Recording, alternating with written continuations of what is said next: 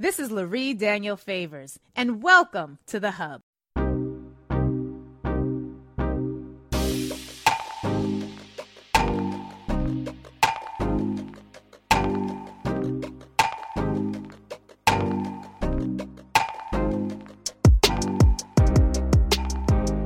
I'm really excited about this conversation we're about to have because I think it is such a fundamental part of the overall how do we heal the village conversation that we don't often focus on, and that's on the Ujamaa component, the cooperative economics component, the way we build institutions that operate to control, build, and expand our wealth, the way we maintain the institutions that are there to help us expand and grow our wealth, the way we invest in institutions that are there to help us expand and grow our wealth. All are really important questions, and we have a history that speaks to the importance of us engaging in cooperative economics, but doing so in institutions that are also Ujamaa connected, because you can't just be cooperative economicing in institutions like, say, the Freedmen's Bank, which was not really set up with an Ujamaa perspective, because then you'll end up penniless and then not trusting government again. Joining me right now is Teri Williams. She's the president and chief operating officer and serves on the board of directors of One United Bank, the nation's largest Black-owned bank. She's responsible for the implementation of the bank's strategic initiatives as well as its day-to-day operations. Under her leadership, One United Bank has consolidated the four banks and launched a digital platform to create a really powerful national brand that has been supported by innovative products and services to close the racial wealth gap. She's not new to this, y'all. She is true to this. She's got more than 30 years of financial services expertise from institutions like Bank of America and American Express, where she was one of the youngest vice presidents. So yeah, she's been in the game for a minute. She has an MBA from Harvard University, a BA with distinction in economics from Brown University. She served as the chairman of the Black Economic Council in Massachusetts and Boston, is on the board of the 79th Street Corridor in Miami. She is about this life, and we are so very grateful that she was able to carve out some time for us and join us here on this show. Teri Williams, it's a real pleasure to have you here. Lori, it's great to be here. I'm a big fan of yours. Thank you. It is mutual because you are putting your money where your mouth is. Sorry to be so corny, but you see what I did there? I love a good corny joke. Let's talk about why your institution is so important. I know that you and your partners have, this is a real effort to be centered and rooted in community. Talk with us about why someone like yourself, who quite frankly could have continued at a very successful career in corporate America, gaining personal profit. Why did you decide to take on this project? And let's talk about the roots of this institution. For me personally, I've always had a passion for economics and, economics major and banking and money, but I really wanted to also bring that expertise to our community, to the Black community. And I found that the best way, the only way to do that is to actually own a bank. I mean, the reality is that banking is the foundation for all communities to build wealth. The role of banks is to be a place where people can deposit their money safely, and that money could be lent out to the community in order for families and businesses to build wealth. And so for me, it really started with an understanding of the importance of banking, not just to Black folks, but to all folks. And that really is how the journey began with, okay, we need to own a bank. We need to own many banks. And then we need to use that banking knowledge, expertise, and use the tools of banking to provide products and services to the needs of our community. And that's what this has all been about. Can we talk about what happens? Actually, there's a weird echo. Shayla, I'm not sure if you hear that. There's a weird echo. I just want to make sure that I'm not hearing something that you all are hearing, because this is an important information. I want to make sure the audience gets access to this.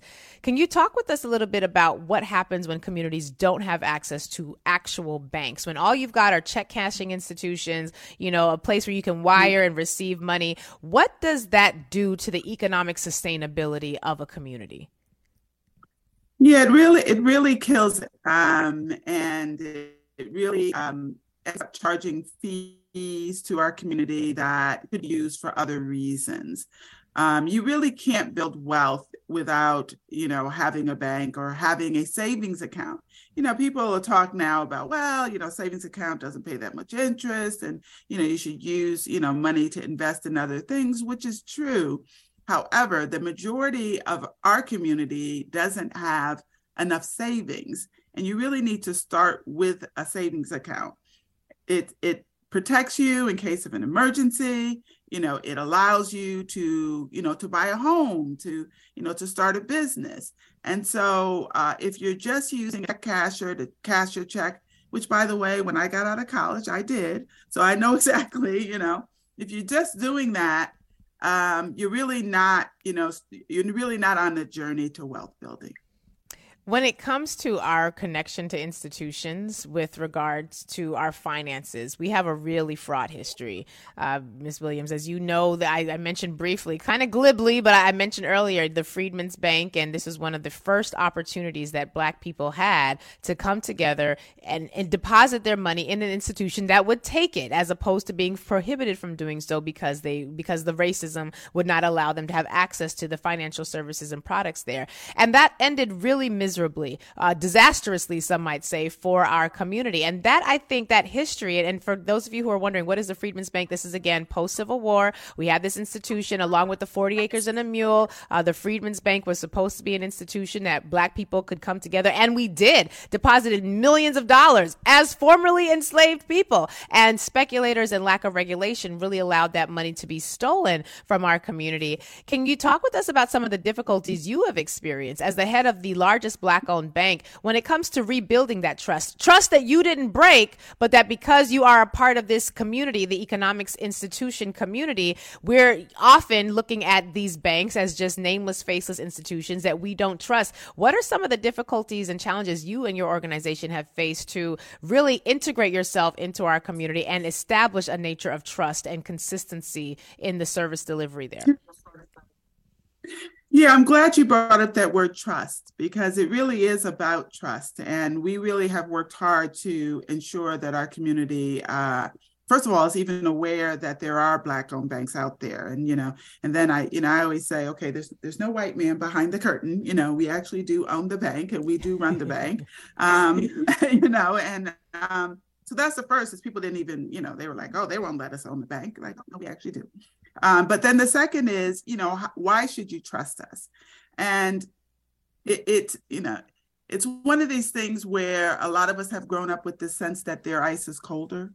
Meaning if you have a choice between a white doctor and a Black doctor, you should go to the white doctor because their ice is colder or they're better, And I think that this next generation in particular, but even those of us that are older, are starting to see that that's absolutely not the case. And in fact, that institutions that are Black owned, or, I will call that Black doctor or that Black, store or that Black bank, first of all, we know we have to work twice as hard to be considered just as good. Right.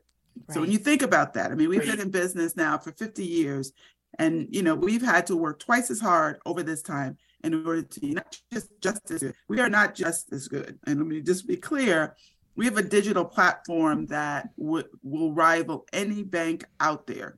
You can go to oneunite.com. You can open up an account anywhere in the country. You can take a picture of your check. We have more surcharge-free ATMs than any other bank in the country. So, there are a lot of ways in which we are better, but we as a community do have to get over, this sense that, that their ice is colder. And Freedmen is a good example of that. Freedmen was not lost because of Black people. Freedmen was lost is because our money was taken and invested by white speculators. And that's how the money was lost. It was not lost because Black people didn't know how to manage money. It was lost because our money was taken by white speculators, and they speculated and lost our money. But I will also say, because especially, during this time when everything's happening in banking, we are FDIC insured. Our community does not need to worry about banks. Banks are secure. FDIC insurance has been around now for 90 years. No one has lost any money. And you can even have more than $250,000 if you're a couple. It actually can be $500,000. That is FDIC insured. I didn't know. I wasn't aware of that. The separation out for the couple. So I'm glad. Or at least we haven't talked about that on air. I'm glad that you mentioned that. We usually just reference the $250,000 cap for FDIC insurance, but that's a really important point for those of you who are married, or I don't know if domestic partnerships would also qualify here. But Yes. If you are jointly owning this account, if you have a joint account, right? If you have a joint account, it's $250 per person. When it comes to your understanding of the psychosis that we're navigating, when you said we still believe that the white man's ice is colder, talk to us about how your knowledge of that helps and shows up in the service delivery, because that, to me, knowing that is a superpower, right? Being able to have policies built around that knowledge and that intimate understanding of how we operate and how we think, that to me says a lot. How do you see that in terms of better positioning an institution like yours to be able to serve the needs of our community? And I'm asking this, yes, because I want you to brag about yourself a little bit, but I'm also asking because I want the audience to tie how intimacy and familiarity and working within community does often put us in a position where we can authentically show up as ourselves and are able to provide for our needs in ways that nobody else possibly can. So what does that knowledge about us, that firsthand understanding, growing up and hearing those same comments at the dinner table, growing up and seeing how we struggle, how does that factor into your policy decision making in a way that, one of the other banks, perhaps even that you've worked for in the past, just could never? Yeah, well, even for us, it has been a journey. So I just want to be clear for people that, sort of are on this path. We used to position ourselves as a bank that happened to be Black owned. And we were like, wow, that's not who we are. We are actually a Black owned bank and we are unapologetically Black. But when we made that sort of leap, a lot of people said, oh, I don't know if you should do that, because, white people aren't going to bank with you because you're talking about you're Black, and Black people ain't going to bank with you because you're talking about you're Black, but I'm going to tell you that since we made that decision, our customer base has increased threefold. And the reason is because we are speaking in our, unapologetically Black, authentic voice. And if you're talking about your money, you really want people to be authentic with you. You want people to tell you, sort of the right path, not, because it's a marketing gimmick or not because they're trying to sell you something, but to say, hey, I went down this path and this is what I found. So that's one thing. And then the second piece of it is just the services that we offer. I keep pounding on, my desk about some specific things about Black folks that we need to do. One is that we need to set up an automatic savings account. Like, we need to understand what wealthy people understand, which is that if it goes in your pocket, you're more likely to spend it. And as your income rises, your expenses just have a tendency to rise with your income. So you need to take some money out of your paycheck and put it into a savings account automatically so you don't even touch it. That is the only way to build wealth. I keep pounding, and all of a sudden, people's light bulbs will go off. Oh, that's what you mean. And then when they do it, they see how much they're just building wealth without even missing the money. So that's the one thing, and because we know this, because we've seen it, for myself, I've been to the top of the pyramid in terms of corporations and boards and Harvard Business School, and I could see how it's done. And then I bring those lessons back into our community. The other thing I say is to buy a home. Home ownership is the biggest difference between Black and white wealth. I say buy a home, even if you have to buy a hut. And I say that because sometimes we get caught up. Sometimes we get caught up into our dream home. It's not our dream home. And we're like looking for our dream home. And, it's not in the right area. It's not in the right, And I'm just like, I don't care what it is. Think of it as your first home. And even if you have a home, think about refinancing. That's another thing we don't do enough, refinancing. Also think about buying investment property, because that's another way to build wealth. That doesn't mean that there are other things. Invest in the stock market. There's Bitcoin.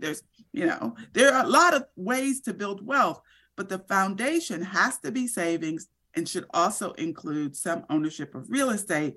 And the reason for the real estate ownership is because there are tax advantages that you don't get with other investments. I love what you're saying. Tax and leverage.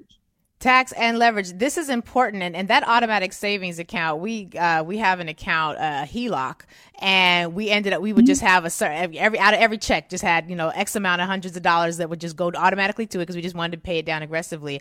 Well, we forgot that we had the money coming out, going to pay to a separate account that we would use to pay. So money just kept going there. We didn't even realize because we were used to the money coming out. So when there was no longer something to pay, the money was just stacking up there. And we were like, oh, well, look at us with a little nest egg we didn't even know anything about or realize was nesting in quite that way.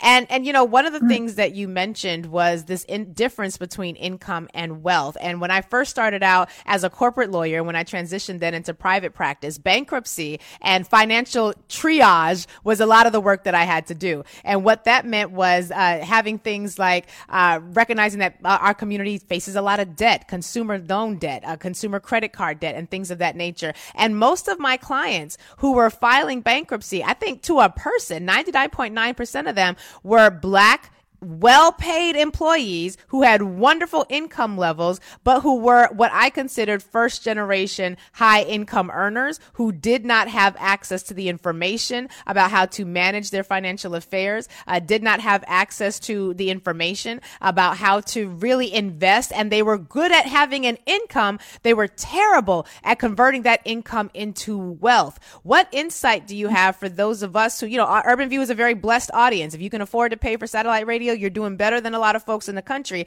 How can we get better at not just getting high paying jobs, but learning how to transfer those jobs and the income that comes from there into wealth building opportunities, much like the ones you're discussing? No, that's a very good question.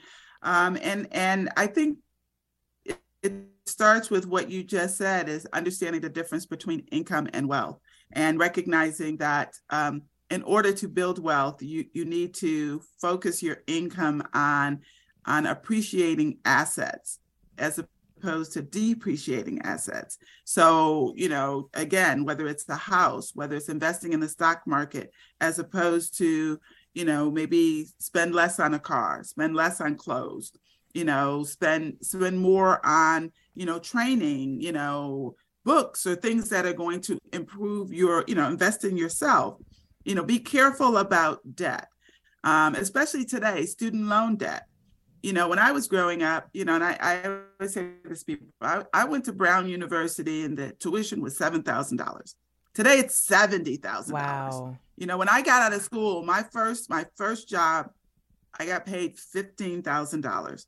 So according to, if things had remain the same when you get out of school today and your tuition $70,000, that means your first job should pay $150,000. Okay, it does not. So the reality is that income has not kept up with the cost of going to school. So you have to be very strategic about how you spend your student loan money, whether that's going to community college, whether that's going to a school that is more affordable, grants, scholarships, but really, try to invest in yourself, but avoid as much debt as possible. And that includes, you mentioned earlier wanting the dream house. Now, I will confess, we have a house. It is not my dream house. I was taken in by the archways. There were some features of the house that I really, really like, but the house was built in the late 1880s. It has been one massive construction headache after another. I have had to, at points, pray over the house, Ms. Williams, because I had so much anger about it. Felt like a money pit. I don't know if you remember that movie, but Money Pit. It felt like a money pit. Yes, However, yes. Oh, yes. However, now that we invested and we did what we needed to do to bring the house up to current code and it looks amazing inside, it has been a really beneficial investment for us. When I divorced myself from thinking I got to have a dream home, I want the luxury home that I want all my friends to come to, so I have a wonderful housewarming. We had to really shake up our understanding of what owning a home was supposed to be. And it's not just supposed to be about, can I have serve a lovely dinner when people want to come over. It also should be a fundamental part of your economic outlook. Help us break that down a little bit, because I feel like there are some thought processes that we really need to attack with some expertise like yourself, or some experts like yourself. Help us to unpack why it is that we think the way that we do about things like home ownership. And on the other side of that, you have people who are afraid of home ownership because renting an apartment is maybe all that they know. Renting a home is all that they know. And I know a lot of us who get concerned about the paperwork. We're concerned about the steps. It's a complicated process. We haven't seen a lot of people navigate it effectively.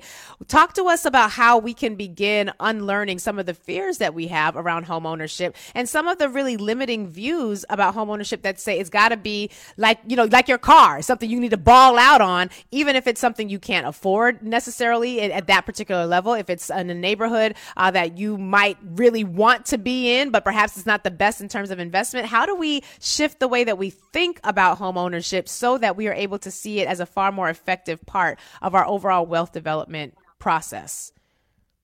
Yeah, no, again, great question. I think one of the things that we have to do is to recognize that what we see on television is not realistic. I always go back to the Fresh Prince of Bel-Air and that, fabulous home that, his uncle lived in and, was in Bel-Air. The reality is that, a judge, even at that time, was unlikely to live in that fabulous mansion in Bel-Air. Right. And yet that was our view of what a fabulous home was. And we all wanted that, so, and so I think, and you see it now on, Housewives of Atlanta, you see all these fabulous homes. And what you have to recognize is that, that's TV. The reality is much different than that. Right. And what we also need to understand is that it's better to be it's better to have that first home, because then you can move to the second home or the third home to eventually your dream home. So you have to think of it as really the first step. And not the end. It's not where you begin, it's, where you end up. And so having that first home and the benefit of home ownership, as I mentioned, is taxes, but it's also leverage. It's one of the few investments that you can make where you can put down, and it does sound like a lot. In some cases, I'll say 20% is, sort of the traditional, but in some communities, you can actually get down payment assistance as a first-time home buyer. And I'm going to use Miami as an example. You can get up to $70,000 in down payment assistance to buy a home in Miami. Wow. $70,000. But now that does mean you have to live with Ron DeSantis. So I don't know if that payoff is quite as nice. So if you can get past that and the school destruction, what's happening in the schools, then that sounds like an amazing deal, Teri Williams. Well, like when I was growing up in Florida, the state was Democrat. So all I say is, time heals all wounds. We'll see what happens, over time. But my point is only that there are these great programs that are out there. So check in your community to make sure that, that you're not eligible for one of these programs that'll give you down payment assistance. But even beyond that, even if it's, there's also 3% down, 5% down. There are a lot of great programs out there. There are programs that will, look at your rent payments, to determine whether or not you qualify for a home. But what you can do when you buy that home, let's say you put 3% down, that means 97% of it is going to be through a mortgage. But when that home appreciates, all the appreciation is going to go to you. Right. That mortgage you're going to be paying down, but that home, as it appreciates, all of that appreciation is going to inure to you. And that's how you build wealth. And then you can sell that home at some point, take that appreciation and invest it in your second home or your third home.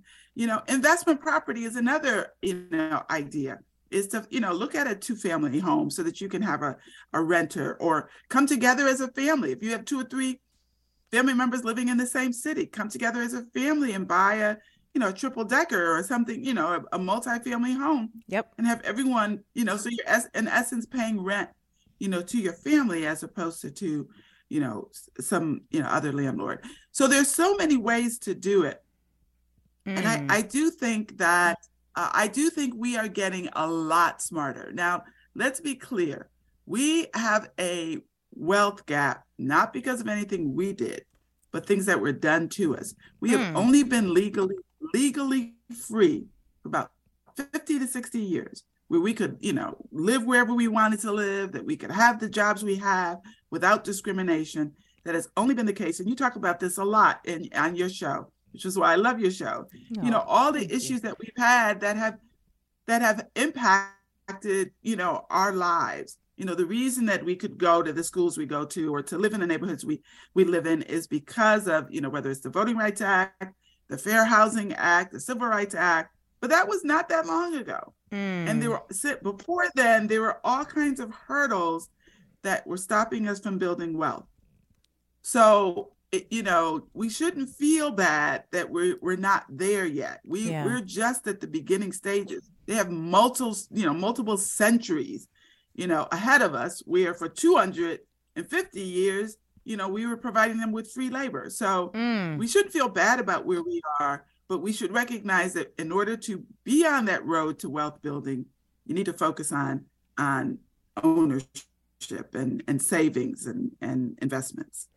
This is so important, and I really am hoping that people are I think they are. I think people are waking up more to the realities that we're facing. I think people are more aware of the potential, the opportunities that exist, and I'm excited about that because it feels like we're turning a corner in many ways, although at the same time it also feels like they're trying to prevent that corner from being turned by any means necessary in some aspects of the world. But I think that's one of the reasons having institutions like One United is so very important. You have to build and maintain. And that's the part that I think a lot of us don't get. That when you say we have only been really free 50 to 60 years, that is 1000% correct. And so, we're often comparing ourselves to people, to other groups that have had, as you said, centuries. I remember reading a report a few years ago that said it would take about 228 years for the racial wealth gap to close. And I thought, what was happening 228 years ago that would create that sort of circumstance where,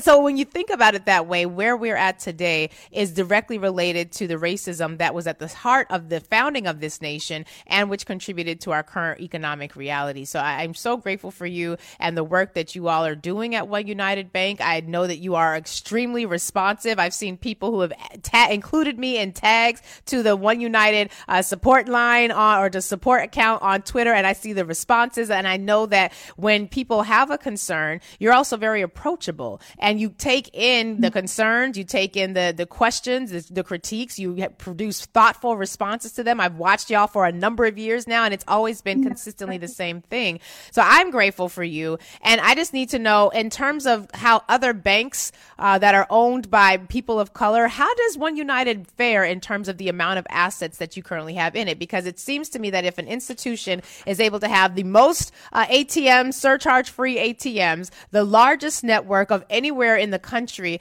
and you're doing the things that you're doing, it seems that more of us need to be putting more of our assets in your institution.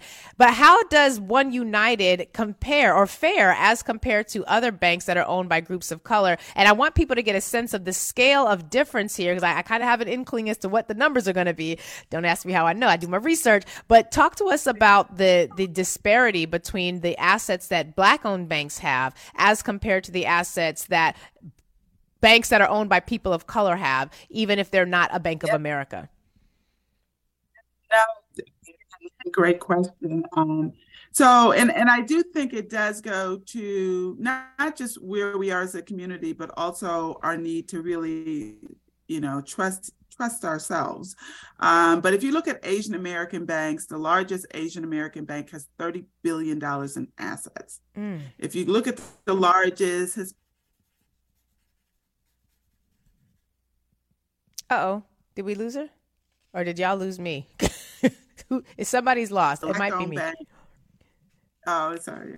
Oh, no, I'm sorry. I lost you. And I couldn't tell if y'all had lost me or if something's happening with my Wi-Fi. So I didn't know if we had lost you or if they had lost me. But go right ahead. You were saying the largest Asian-owned bank, you said $30 billion? $30 billion. Billion with a B. 30 billion with a B. Latino, 20 billion with a B. 20 billion. We at this moment don't have a $1 billion Black-owned bank. 1 billion. Wow. So we as and a large part of it is because they do business with their community. And we as a community need to not just, bank Black, we need to buy Black, we need to build Black, we need to support ourselves. We need to get over the notion that their ice is colder. And even in banking, it's great, people open up an account with us, that's great. But what you also need to do is you need to do the automatic savings. You need to use the account, and not just, open an account.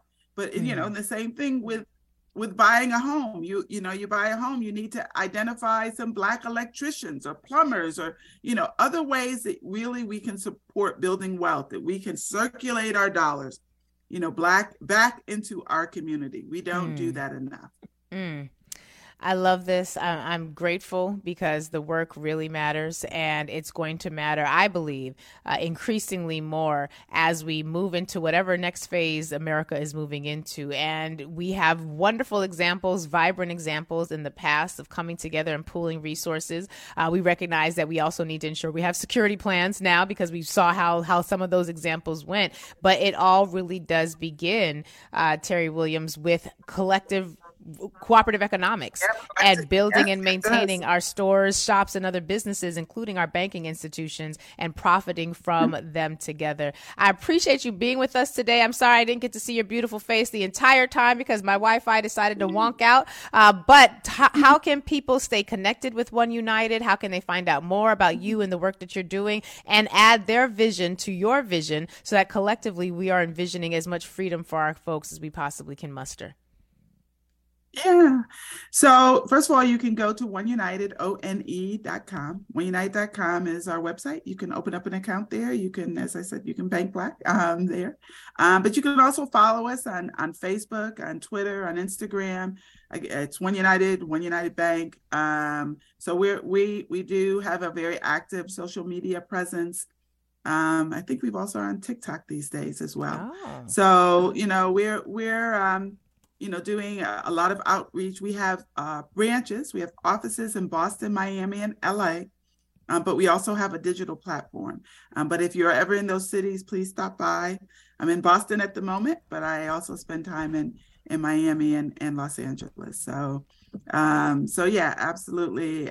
Please stop by. And yeah, we're all approachable, and I'd love to meet customers and also people that are doing the things that we need to see happen in our community. Absolutely. And one day I need to see you in person so I can thank you in person for the work that y'all do. It is important. And I have a One United account, but I need to use it more. So I appreciate even you saying that. We're going to make sure that the next savings, we're going to reroute some things because I want to be a part of reaching that building and moving beyond. Teri Williams, we are so grateful for you, sis. Thank you for being a part of this community, a part of this space, and for just doing the work. It's very, very necessary. We appreciate you.